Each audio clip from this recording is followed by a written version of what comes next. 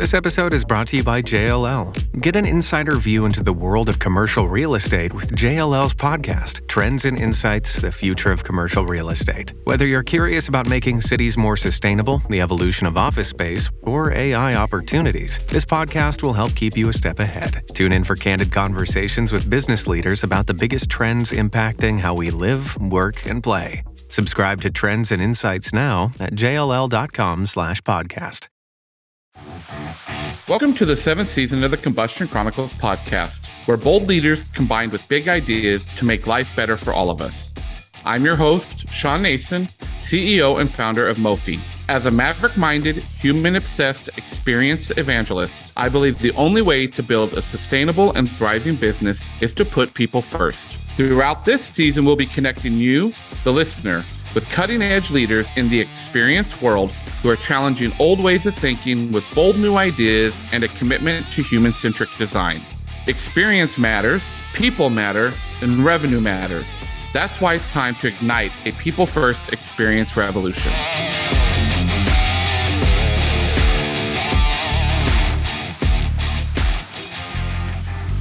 My guest today, Mark Rickmeier, is CEO of TXI, a product innovation company based in the Chicago area. Over the past 20 years, he's created more than 100 mobile apps, custom web applications, and intuitive user experiences for clients ranging from AccuWeather to the Field Museum.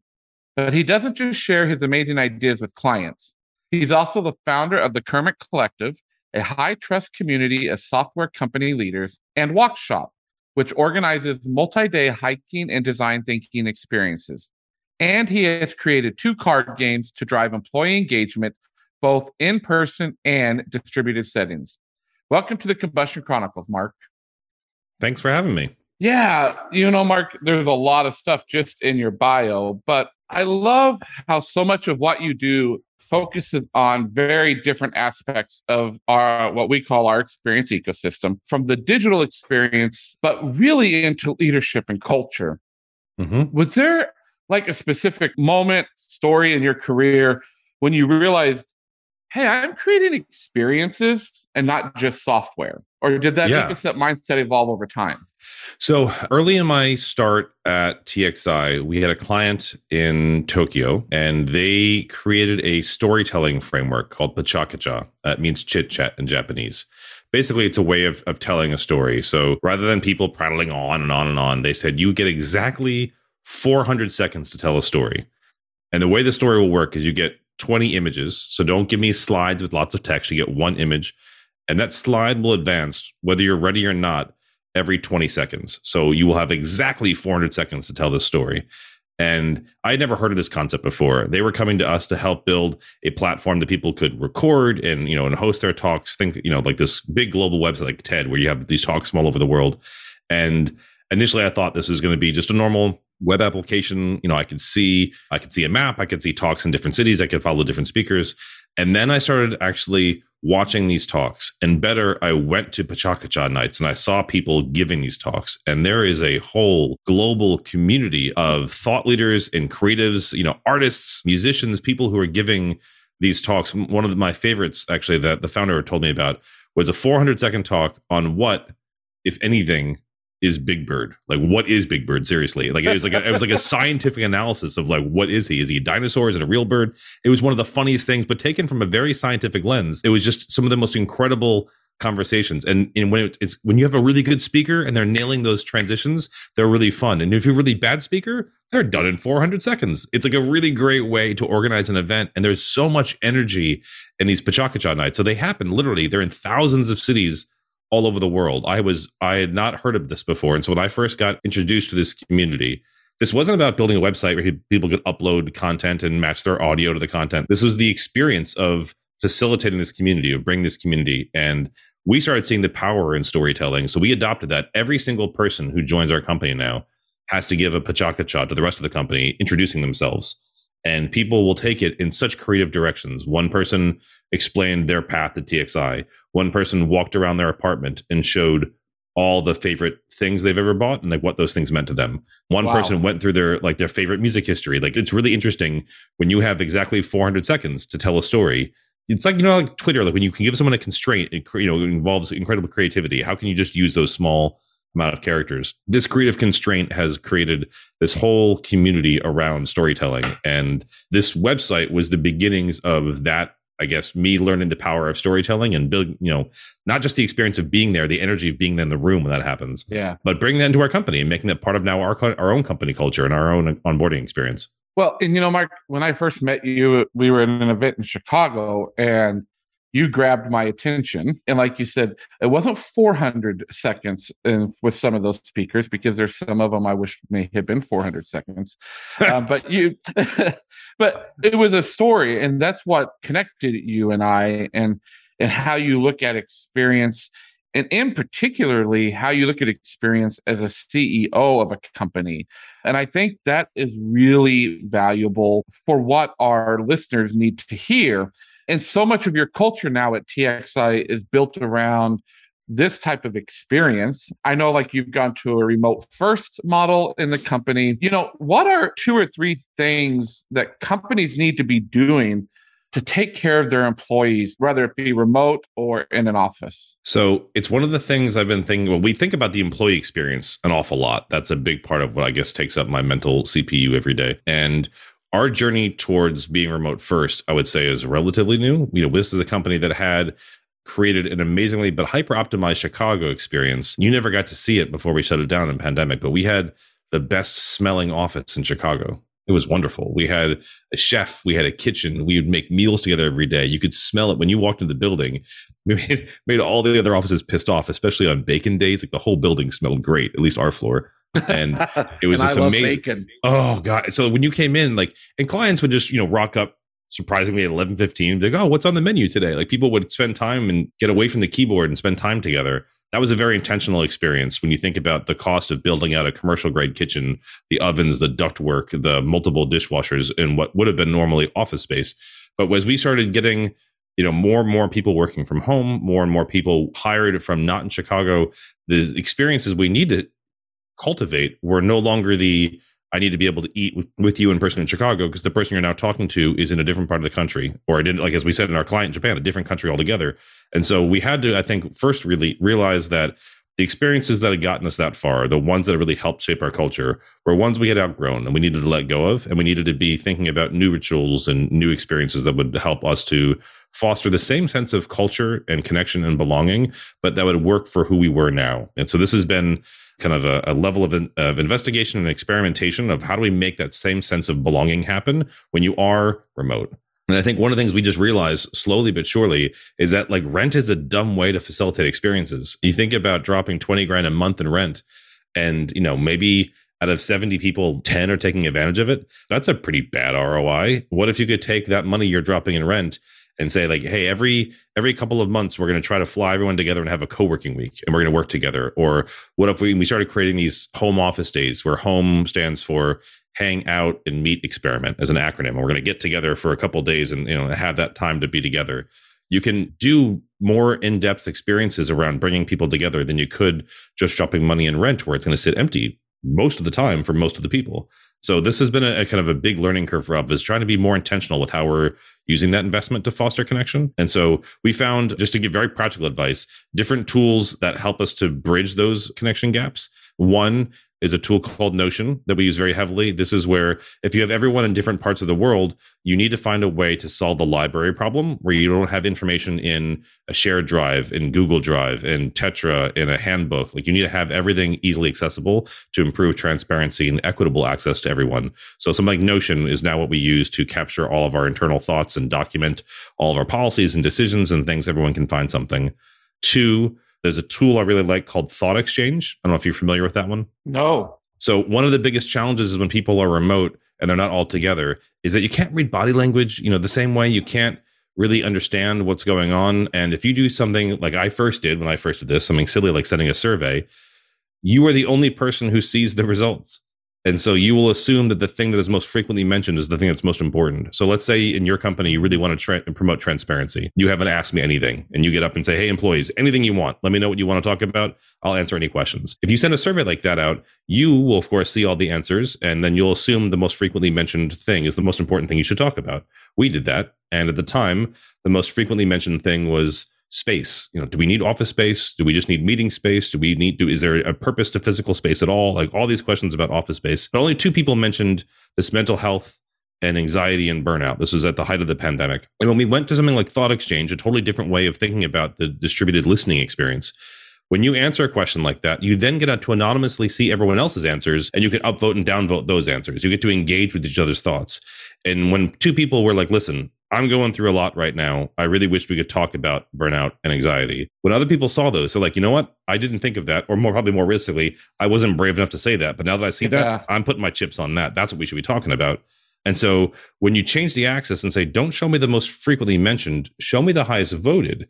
Then what we saw was that only 2 brave souls were the ones who mentioned it. They were like second to bottom on the most frequently mentioned. But when we changed the axis, it was second to the top. It was the most highest topic was around mental health and anxiety. And so what we found was that if we use a tool like Notion to improve how we communicate, we use a tool like Thought Exchange to improve how we listen, and we engage different conversation that way. And then, as I said, using Rent to foster connection is, I think, a stupid use of resources these days. So thinking of it, like, how do you foster that sense of connection and belonging? By doing things like co-working weeks or doing retreats or finding other ways to intentionally working with a client and bringing them together. There are a lot of fun things I think you can do that way. But again, all the things that brought us to here, this amazing in-person optimized experience with the chef and the food and the cooking, it was great for what it was, but it no longer serves us now. So I think a big lesson for us is to unlearn and let go of some of the things that historically worked, to experiment and find new things that work. So those are a couple of the tools and some suggestions I'd have for companies that are grappling with this change. Yeah, and I love it. And I remember when we were sitting outside in Chicago and you were telling me, and I'm a numbers guy, so all of a sudden I started thinking to myself, wow, that's $240,000 that you can spend on some amazing experiences with your employees instead of rent, which is what you're doing. And I want to, because what we're talking about a lot this season is around being maverick minded and human obsessed. And from the moment I met you, Mark, you are maverick minded for CEO, and you're very human obsessed and making these experiences right. But I want to talk a little bit about the talk you gave, because for our listeners, Mark and I were at a one-day event, and Mark gets up to talk about diversity, equity, and inclusion. Not typically what you see a middle-aged white male doing at a conference. And I just remember your talk and your journey as a CEO. And I think that maverick-minded and human-obsessed aspect our listeners need to hear, because I think it validates how important experience is and the experience ecosystem. Can you just share a little bit about your philosophy around DEI and where that plays for you as a CEO? Yeah, I mean, so the brief history, the journey that we started this with, this was back to 2014. And, we were talking about at the time, we had a number of people leave the organization. And each one of those were, as we said at the time, like individually explainable. One person went to get their MBA. Fine, fair enough. One person wanted to move across the country, especially when we were very co-located in Chicago. Leaving Chicago generally meant leaving the organization. One person went to go do a startup with one of their best friends. Like every one of those, I was like, okay, yeah, I get it. Good luck on your next endeavor. But all of them were women. And when we stepped back and look at this, we were wondering, like, is there a bigger pattern? Is there something going on here that we can't see? And I remember, in my naivete at the time saying, like, surely not, right? Like, we're good, right? We have a great company culture. But just in case, let's do an audit on how, like, what is the real employee experience at the company? And so we brought in a third party, someone that could independently look at us and talk to our alumni and talk to people who are still in the company and say, like, just in case, where are the blind spots? Are there parts of your experience that you don't have a handle on? And ever joking, I'm like, surely there is no blind spots with an all straight white male leadership team, right? Like there's nothing we would have missed in that experience. So when we started doing this, we're like, wow, we got this amazing, I remember reading it, report of all the good things and then all the things that were not so good, and reading it in black and white and seeing about what the experience was, not what we wanted it to be, was one of the more eye-opening things. And so it became this journey to think about how could we change our company to be more inclusive, to be more equitable, and to be more diverse. We eventually changed the DEI program to include the letter B, focusing on belonging, which is where we talk a lot about things like our onboarding program and how we can actually foster that even in a distributed office environment. But I think the big thing that happened, after George Floyd's murder in 2020, I wanted to reach out to other people. We had been doing this now for about 6 years, and I wanted to find other leaders that were running a DEI program. And I had a Vistage peer group, and I had my own software company peer group, the one I had started called Kermit. But I wanted to find other leaders that were really invested in DEI, because I was thinking about this. I have a coach that helps me on my sales side. I've got a coach that works with me on organizational development. I didn't have a DEI coach. These are all internal conversations we had. And Loyola University in Chicago was building a cohort for leaders who specifically wanted to learn more about how to drive organizational change and how to actually get involved with other DEI leaders. And so I applied for and got into the very first inaugural program for DEI leadership.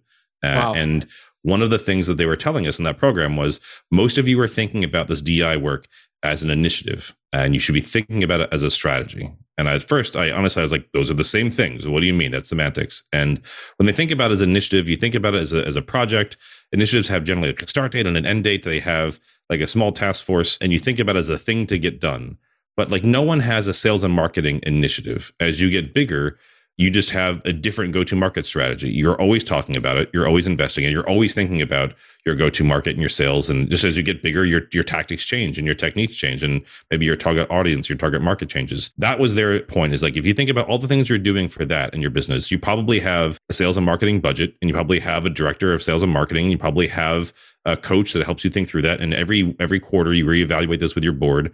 All of those things that make it a strategy, those same things should apply to your DEI focus, that you should have a dedicated budget for it. You should have leaders who are getting trained in it. You should be having an outside coach on your advisory board. You should be making the same metrics that you have and the goals of KPIs you have on your sales side. You should have the exact same things on your DEI side. And it really helped us to kind of think about our journey differently. And this is a company that had been doing work in this space for 6 years going in. It helped us to reevaluate techniques to make this more core to the company strategy, and to really help us think about really changes to all levels of our organization, not just at the employee experience level. I love talking about that obviously quite a lot, but who owns the company, who runs the company, who advises the company? How can we think about systemic change to really make this strategy more intentional in the company? And so there was a lot of focus, I think, for us to take the lessons we had learned those last 6 years, but really make it more core to the central mission of the organization. So let's get real about this, though, Mark. We hear a lot of organizations, we hear a lot of leaders talk about DEI, and that it's a focus for them, but they're not really doing it. I mean, when I heard all the things that you were doing at TXI, as you were just saying, your advisory board, who advises, who owns the company, all those pieces, that is very, in our terms, maverick-minded, right? Most leaders don't do that. So I guess my question to you then, as you are probably now starting to coach people and doing this, what would be the first one or two things you would say to a CEO, to a senior leader in an organization around this DEI experience for the whole organization as it fits into the experience ecosystems? A couple things. One, don't underestimate how much, if you really focus on this, how much it will change things. Let's just take the E, for example, the one that's going to be most underappreciated. How do you make things equitable? One of the biggest pieces of advice, the phrase that changed TXI, I think, the most, was take things that are implicit and make them very explicit. Make sure everyone has the same equitable understanding. Let's say, how do I get promoted? How do I get raised? Before this, we were a very flat company and very small company. So it's very obvious to say, oh, this person's a senior developer and this person's a developer and this person's a lead developer. People, and everyone just knew that because we all worked with each other. And then at some point you're like, well, why? Why did this person get promoted? Maybe it's because they are very comfortable and they come from a very privileged background, and they can say, hey, I'm ready for that promotion. Here's what I've done. They can justify and advocate for themselves. Not everyone always feels as comfortable doing that. They can put themselves and make themselves very, very visible. There are all kinds of statistics where you post a job and men who maybe meet 50% of the qualifications will apply, and women who meet 90% of the qualifications will not apply because they don't think they meet the right criteria. And so if you make the role, here's how we think about promotions, here's how we think about compensation, and you make that very explicit, everyone now has the same equitable understanding for what growth means. But to do that, you have to write down the observable behaviors of what it takes to grow in the organization. And for a company that was always very small and that was always just like, we thought like in the ether and known, but we never actually wrote it very explicitly. This meant changing how we think about career progression, how we think about support, how we think about feedback. It meant creating manager structure to actually help support people in their growth. It meant writing down salary bands and communicating salary more transparently. We broke LinkedIn. When you post a job, I think you're supposed to have 10,000 characters, and our job descriptions had, I think, like 14,000 characters, because we were trying to describe what success looks like 6 months in, 9 months in, 1 year in. We talked about what your salary is going to be. We talked about the kind of projects you're going to have. So anyone who applies to the company knows what they're getting into. We publish our diversity report. People can see where we are as a company and where we're trying to change. That one sentence of take something that's implicit and make it explicit fundamentally changed the entire strategy we had around human growth and support in their careers.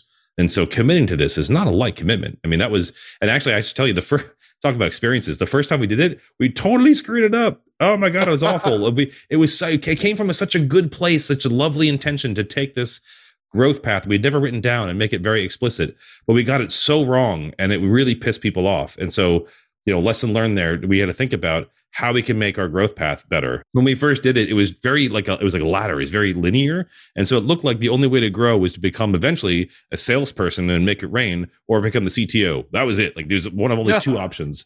And so, people were like, I don't want to do that. I'm a developer. I want to be a good technologist. I don't want to sell. And there's only one CTO. So where do I go from here? Like it was such a linear path that we had really box people in. Of course, humans don't grow that way. Humans have different interests. They have different experiences and they want to grow in different ways.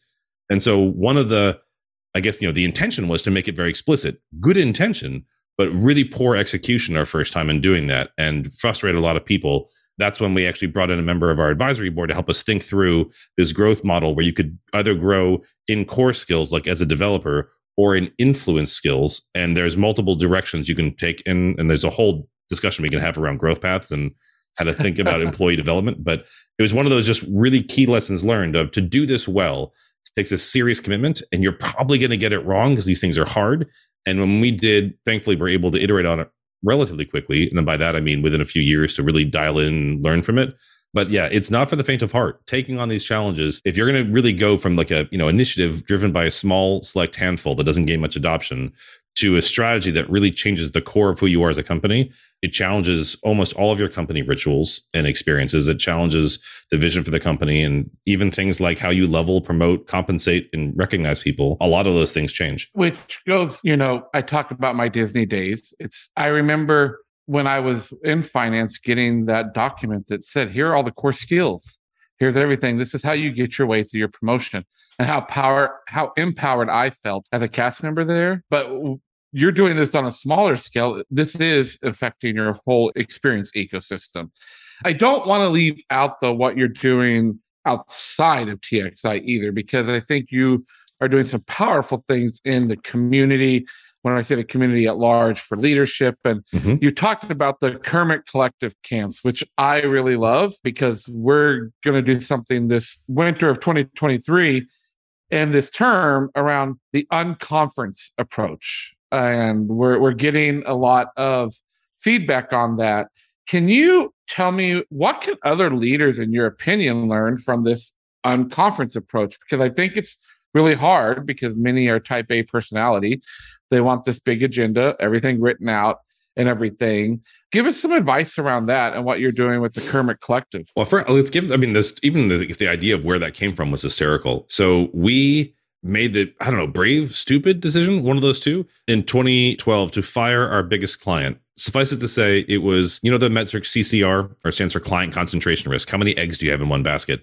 And you never want more than about 20% of your revenue in one area. We had like 55% of our revenue with one client in a very bad relationship.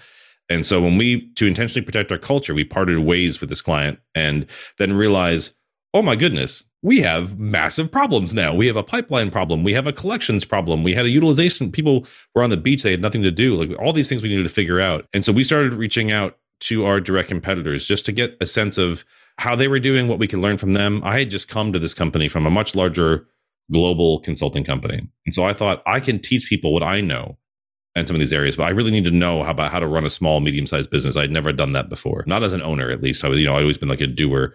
And so I started this group reaching out to my direct competitors, people who knew exactly what I was going through, who understood the challenges of running a software organization, who had been in the community, people I thought I could learn from, and said, I think there's something to say about the value of what we called cooperation, like direct competitors collaborating together and cooperating together. Could we share more than we could lose from like potential fear of rivalries or fear of competition? And so we rented a house. This is funny. I rented a house that slept 25 people, and they all said yes. So I had these people coming in from Costa Rica, Uruguay, Brazil, Scotland, England, and then across the US. They're the best software leaders I knew. And they were all like, we don't quite know what's going to go on, but like, sure, we'll come out and try this out. And so everyone said yes.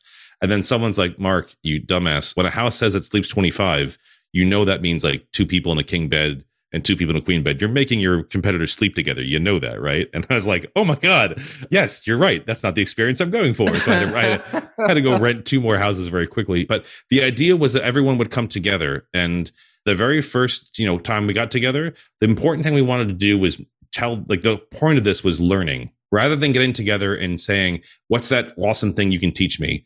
We threw all that out and said, actually, what's the biggest mistake that you made in the last year in your role? And we found that if people aren't coming in, chest thumping about how awesome their company is and this amazing thing they did, they wrote this book, they started a thing. If instead they're taking themselves down a peg and saying, man, I really screwed this up. It cost us a bunch. Like I just said, I was telling you about the first time we tried to make our career progressions really explicit, we totally screwed it up. People were able to learn from that and empathize with that. And they built a sense of trust around that. And then the second day we said, now teach us something. But what we want to do is put up a board. And if you've got something you can tell us, something that you think would be valuable for the community to learn, put it on a sticky note and put it up. And then we'll dot vote on the best ideas, what people want to hear from.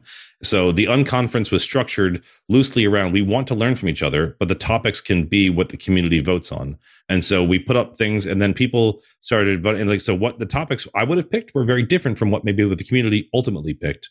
And a lot of it came from how did you recover from that failure? Like you just lost your biggest client. How did you recover from that? You rolled out a program that pissed off everybody. How did you recover from that? Like there were so many good learnings people want to take from the failures.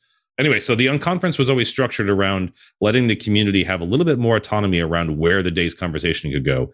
And we had other structured talks and we had some agendas for the type A group, but it was nice that the community could dictate today, this is what I want to dial into. This is what I want to hear more about. And then because we have a pretty active community, some of the talks that just didn't get enough dot votes, but they were still interesting, we could do later on as virtual calls after the conference was over. We could do later on, through Zoom or whatever. So we've maintained that every time we get together, this collective of organizations we call the Kermit Collective. These are all really high-end, amazing, good software companies that I respect as worthy rivals. When we get together, we will start always with mistake, because I feel like that is the most important way to learn, is through admitting and owning up to failure and kind of thinking about the impact that it had.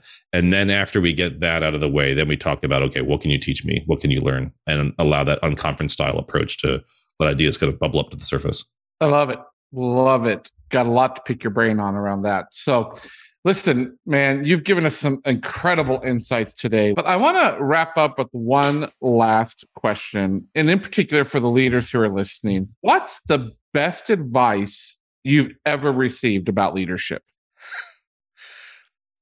I will caveat this by saying I wish I listened to it more than I always do. And I really try to remember this more. Like, I'd like to tell you that I'm always good at this, but it's something I'm really striving to bring back into my life. So the best advice I got, and this was something I was seeing a couple of years ago, is that busy is the new stupid. And by that, I mean, there was a great interview between, it was Bill Gates and Warren Buffett, and they were talking about, show us your daily planner. And Bill Gates held up his thing. It's like, oh, I'm in this meeting. Look, I'm talking to all these people. I got my fingers all over the organization. Look at everything I'm driving. And I think Warren Buffett had like a thing on Thursday. That was it. He's like, the rest of the time I'm thinking and I'm reading. We have a tendency, and by say we, I mean Americans specifically, depending on how global your audience is, we associate busyness with virtue and value. So when you say like, how are you? Americans will always like a pride of honor, be like, oh, I'm so busy. I'm exhausted. I'm doing all these things. And we're generally overscheduled. Anyone during the last couple of years probably has changed their calendar quite a bit to have meeting after meeting after meeting and booking their whole calendar full. And that means you don't have time to think, to read, and to contemplate, really to be strategic. It's hard to be thinking about things like experiences or big changes in your business in between half-hour meetings. And one of the best pieces of advice I got is, busy is the new stupid. You need to dedicate time to have blocks of time, not 20 minutes here and there, to think and to consider and to make that a priority in your life as a leader, that you can demonstrate that not only as a model for others, but to really give yourself time to think about, where am I going with this business and what should I be doing? And that it's valuable time, that your time as a leader is not just when you're busy doing a bunch of things. Now, I say that and I look at my calendar and say, have I learned this lesson? Like I will try to schedule this block of time. I'm like, do not step over that. And I'm always proud of myself and I defend that block. I'm like, nope, that's my thinking time. Do not take it. And then there are times when I cave and I'm like, oh, I need to get this done. So just, half hour here, half hour there. And then my whole week is scheduled. It's the best advice I've had as a leader. And I'm being a moment of vulnerability. I'm still learning that lesson. I firmly defend it. I love it. And I've written this down. So you're going to probably see this on LinkedIn somewhere. Busy is the new stupid. Like, I love it and what it stands for. Well, it has come to that point where we have to start to wrap up this episode. But Mark, we do these things called the combustion questions. And they are 3 randomly selected questions. And you're from a software company. We have this amazing human algorithm back here. And I just got the 3 questions handed to me, so I don't even know what they are. So are you ready for your combustion questions? Sure. Why not? Well, combustion question number 1 is, if you found $100 bill on the sidewalk and you had to spend it on yourself, what would you do with it? Halloween decorations. Every time. Halloween decorations. It's that time, whenever this gets recorded and published, but it's that time of year. And my daughter and I are deep into Stranger Things this year. And she really wants to do a Stranger Things party. And I was like, all right, game on. Let's think about that. And so I just found on Etsy, because of course everyone makes everything on Etsy, a Demogorgon piñata. So we could literally attack it with Steve Harrington's bat. It'd be great. We could have a whole Stranger Things party going on. So yes, 100%. We've definitely got to talk, because I have a 14-year-old daughter who is into Stranger Things too. So definitely have to figure some of these things out. Yes. All right. Combustion question number 2: couch or recliner? Is my wife getting a say in this? I would say recliner, and I do not control the investments in our family, so we would go couch, because I want to stay happily married. All right. Final combustion question: what do you think about cruise ships? You and I are going to disagree on this one. I think they are floating petri dishes and should be avoided at all costs. I think, especially in this day and age, it is just like you line up for a bunch of mediocre food, takes 3 hours to get on and off the boat. The rooms are small. Everyone gets sick. I see no value in them whatsoever. Having said that, I've never been on a cruise, so I'm judging without ever experienced one. But I got to tell you, it is like, my dad has his 75th birthday coming up. And my sister and I said, whatever you want to do, we'll do it. And he said, great. I want to take a cruise to Alaska. And we said, all right, whatever you want to do, we'll do it. Just not that. Anything else you want to do. So I am... Mark, I've got to school you on what cruises are like. I've done 3 this year.